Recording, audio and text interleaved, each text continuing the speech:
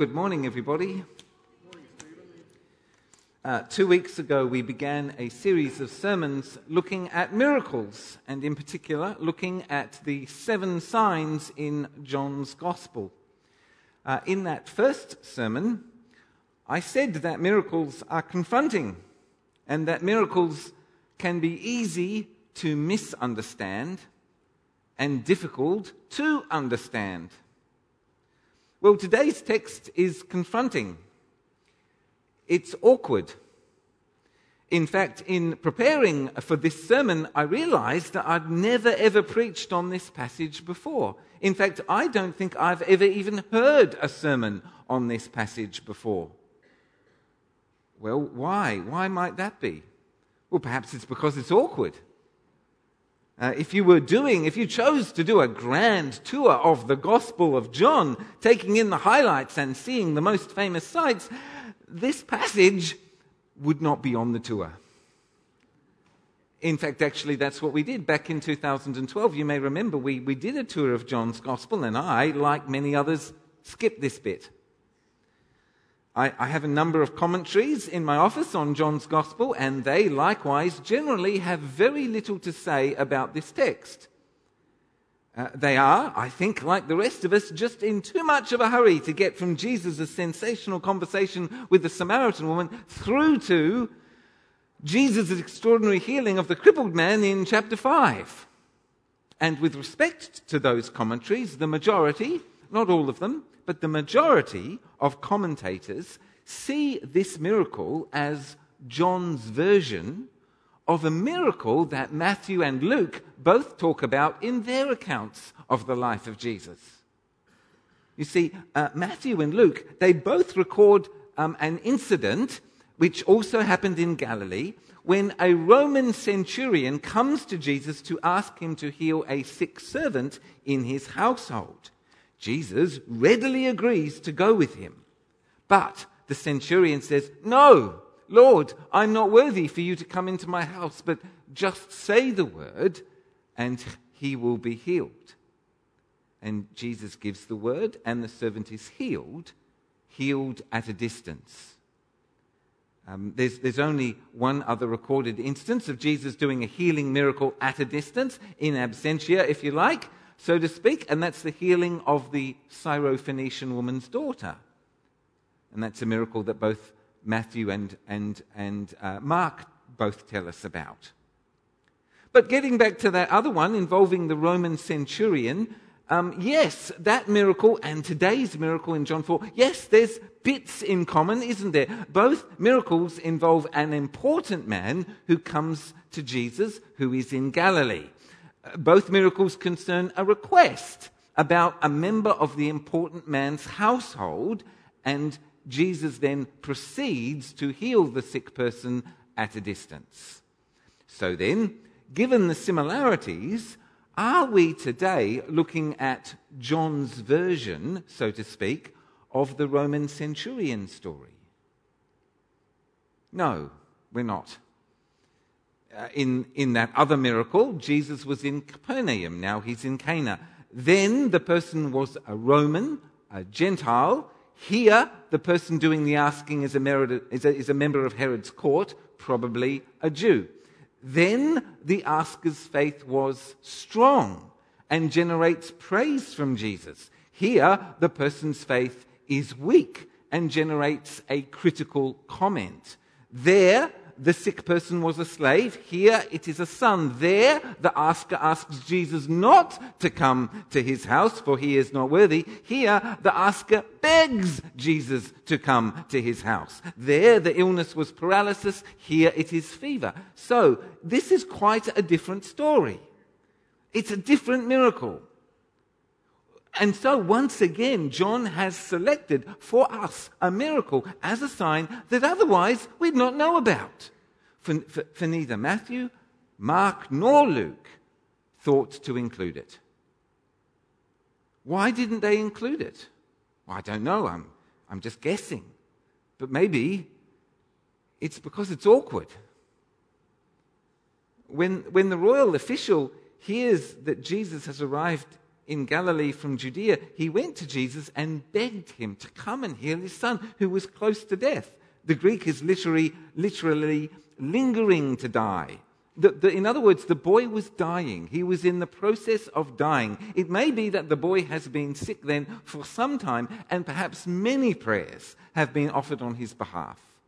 A desperate father is begging Jesus to come and heal his dying son, and Jesus refuses.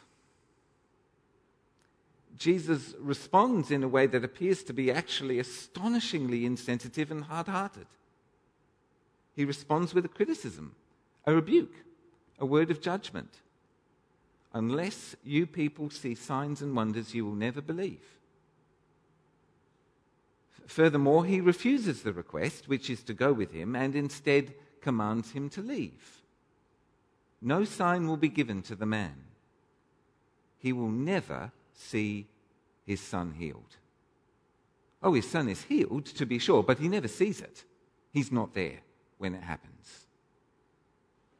Now, for those of us who've cut our teeth, so to speak, on the synoptics, for those of us who've been introduced to Jesus by way of Matthew or Mark or Luke, we're used to Jesus responding incredibly warmly and friendlily and gently to requests for help. To requests for healing, he always says yes, and he even asks many times how he might help a person, what this person or that person would like him to do. For example, in Mark chapter 5, we meet another desperate father, Jairus, an important man, a leader of the synagogue. His 12-year-old daughter is dying, and he too finds Jesus and begs him to come, and Jesus instantly agrees and said to him along the way to encourage him, "Don't be afraid, just believe." So why might Jesus respond here in the face of a desperate father whose son is dying with a rebuke and a refusal? Well, what we need to do is we need to ask ourselves what John, the author, is up to. He tells us, interestingly, that this is the second sign. Verse 54, this was the second sign Jesus performed after coming from Judea to Galilee. Now, as I said 2 weeks ago, and will say again, this doesn't mean that Jesus only did 7 miracles.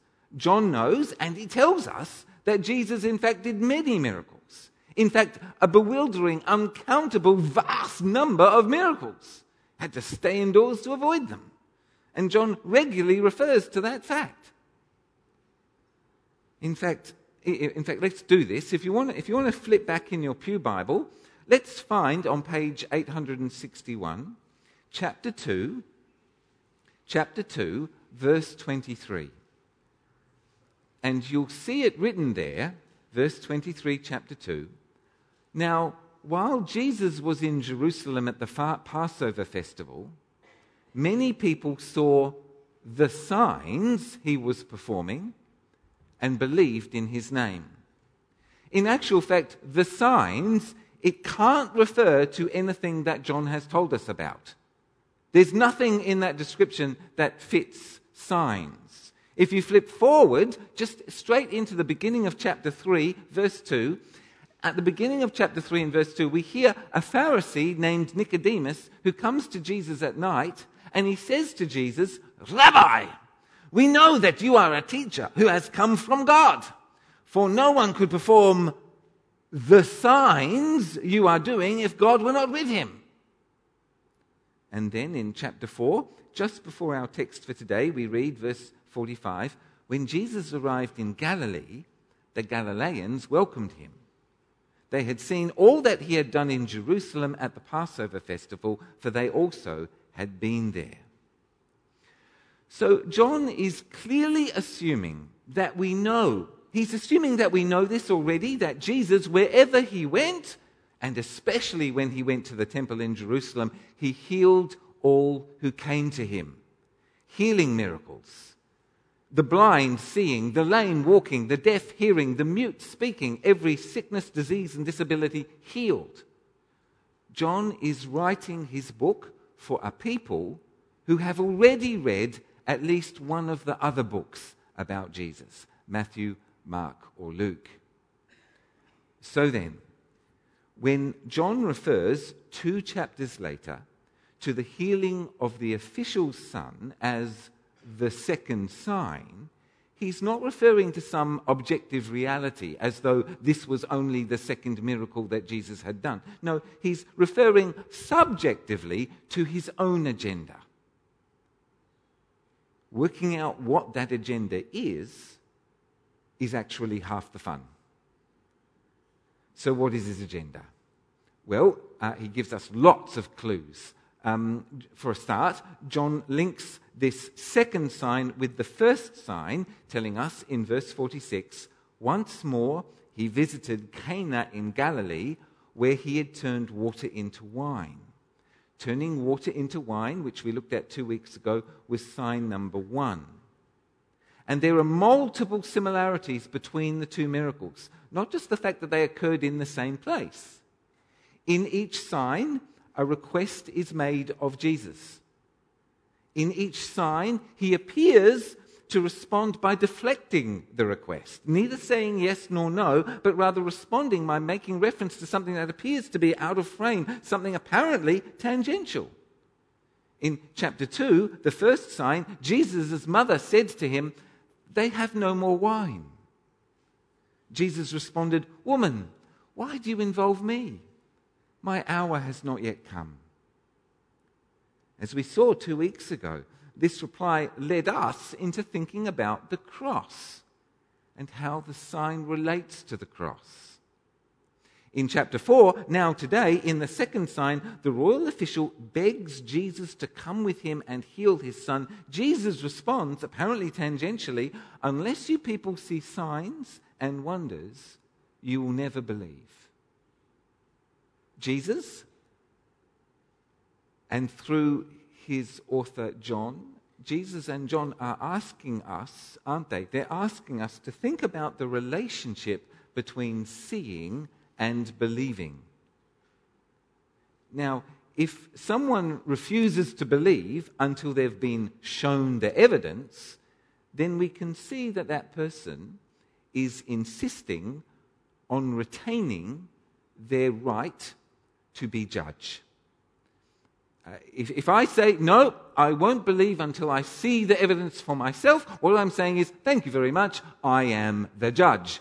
I decide what's acceptable evidence and what's not. I decide in judgment over the evidence and over the argument that's made on the basis of the evidence, and then I'll give my verdict. I'm the judge. Thank you very much." That's not necessarily wrong, but it should caution us to be exceedingly careful, because we might inadvertently, unless we're extremely careful, we might end up judging God. And that's bad because God alone is judge. No. He gets to judge us, not the other way round. We don't get to judge him. So John's gospel is concerned at the deepest level with both seeing and believing. Seeing and believing are incredibly important in John's gospel. And what is the relationship between those two things? Well, in the prologue, in the introduction, right at the start, in chapter 1, John says this about Jesus. He says, "In him was life, and that life was the light of all humanity. The light shines in the darkness, and the darkness has not overcome it, or has not grasped it." Or, as it could also be translated, "The light shines in the darkness, but the darkness has not understood it." And just a little ways after that, John writes, "The true light that gives light to everyone was coming into the world. He was in the world, and though the world was made through him, the world did not recognize him." In other words, they saw, but they did not believe. That sounds bad. Is it bad? Is believing important? Well, actually, it turns out believing is very important. John writes, "For God so loved the world that he gave his one and only Son, so that whoever believes in him shall not perish, but will have eternal life. It turns out actually believing is critically important. There's nothing quite as important as believing in Jesus. Where does that come from? Anyone know? Anyone heard that before? For God so loved the world. John 3:16. I can hear people whispering it. Very good. And from the conclusion of John's book, Jesus performed many other signs in the presence of his disciples, which are not recorded in this book. But these are written that you may believe that Jesus is the Messiah, the Son of God, and that by believing you may have life in his name. So then, it's all about seeing and believing. The question must surely be, did the royal official, did he believe? Did he see the light? Well, to be sure, when the royal official arrives, when we first meet him, he knows that Jesus can do miracles. He believes in Jesus, the miracle worker. Undoubtedly, he also believes that Jesus is a prophet, a man sent by God. He probably believes that Jesus is the Messiah, the promised son of David, the King of the world. But actually, if you look at the conversation, the whole conversation between the two of them demonstrates amply that even so, he had no idea who he was talking to. None whatsoever. He begged Jesus to come with him in order that his son might be healed. Twice. Twice he gives orders and hopes for compliance. If he'd really understood who Jesus was, if he really understood who Jesus truly is, what might this conversation have looked like? If he knew who Jesus was, what might he have said? Well, this is my guess, but I guess it might have gone something like this. If he really had seen the signs, and if he really believed, he might have began the conversation by saying, Lord, I am not worthy to come to you, or to speak to you, or to ask you to do anything at all. I was made by you and through you and for you. Yet I have ignored you and broken your holy laws, doing what I shouldn't have done and not doing what I should have done. Against you and only you have I sinned. I am not worthy so much as to untie the straps on your sandals. But you are the same Lord whose nature is always to have mercy.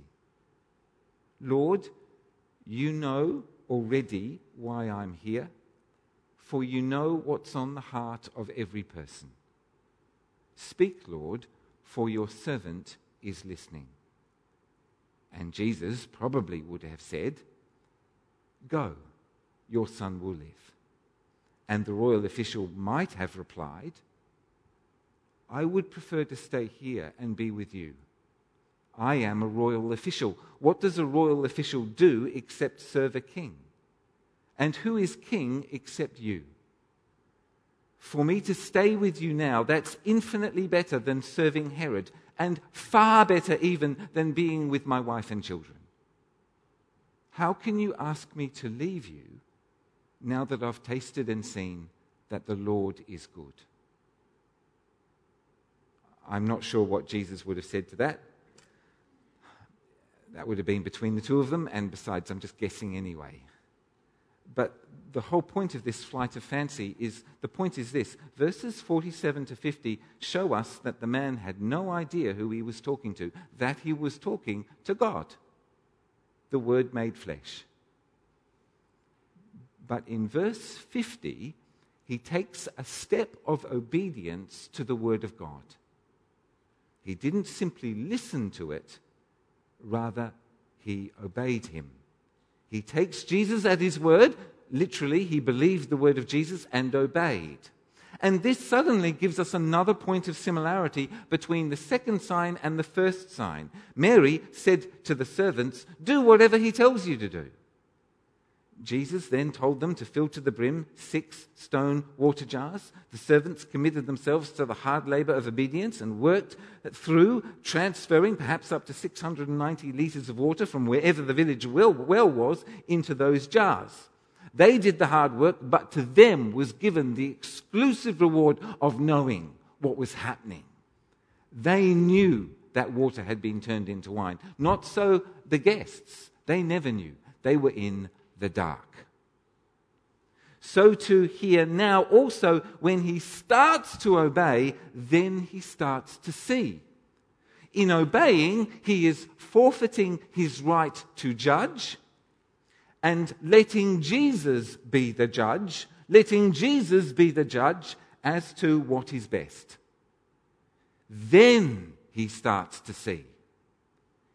Indeed, when he realized that his son was healed at precisely the moment that Jesus said, "Your son will live," that's when he saw. That's when he understood, and that's when he believed. What did he see? Well, he saw that Jesus is the giver of life. Jesus didn't pray for the boy. He just gave the word. He just gave the word. And 3 times then we are told the son will live. The son lives. In the first sign we saw, or at least I hope we saw, that Jesus is the giver of joy, the one who takes away our shame and disgrace. The second sign, we can now see that Jesus is the giver of life, the one who saves us from death. And John knows that we know that the means through which these things will happen is the cross. So then, Jesus' judgment is true.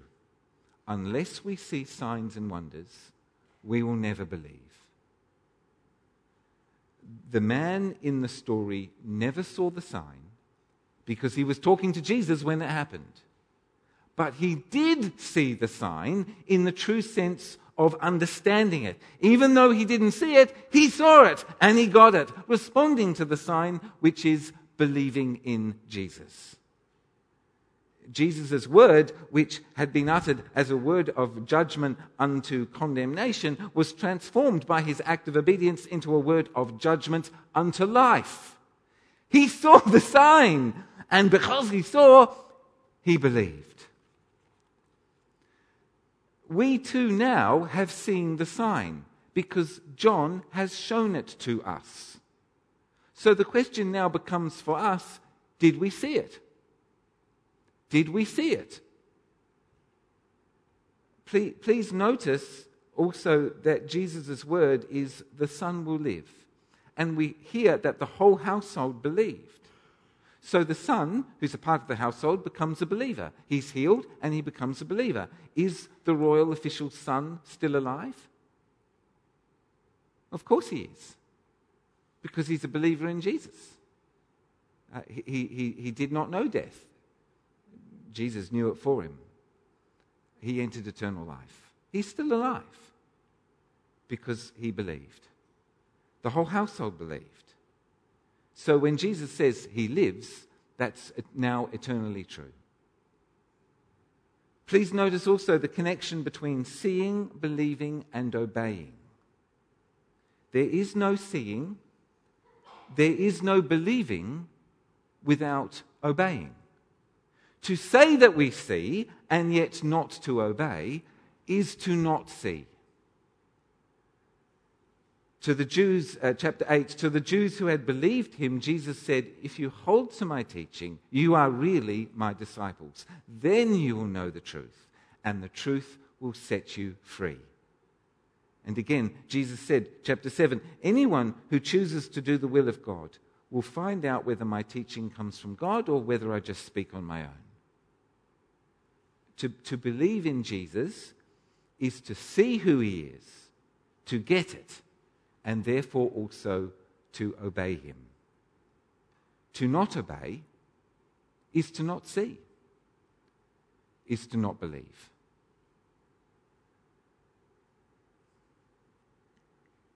Well, we can all sympathize, can't we? We can all sympathize with this man who comes to Jesus in today's text. His son is dying.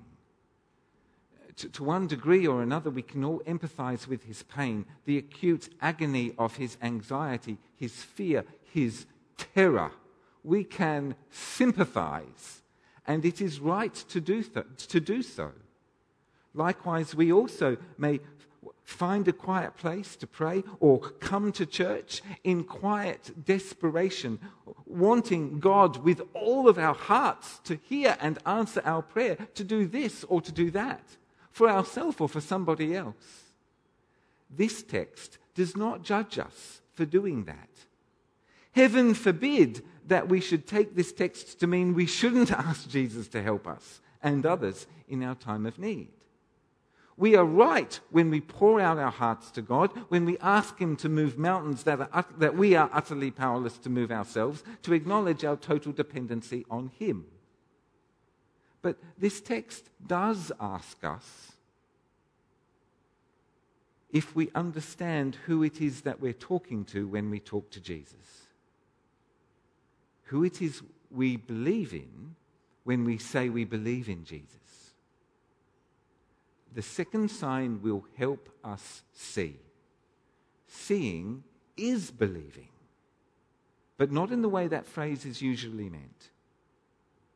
And believing is obeying. And the Lord be with us all.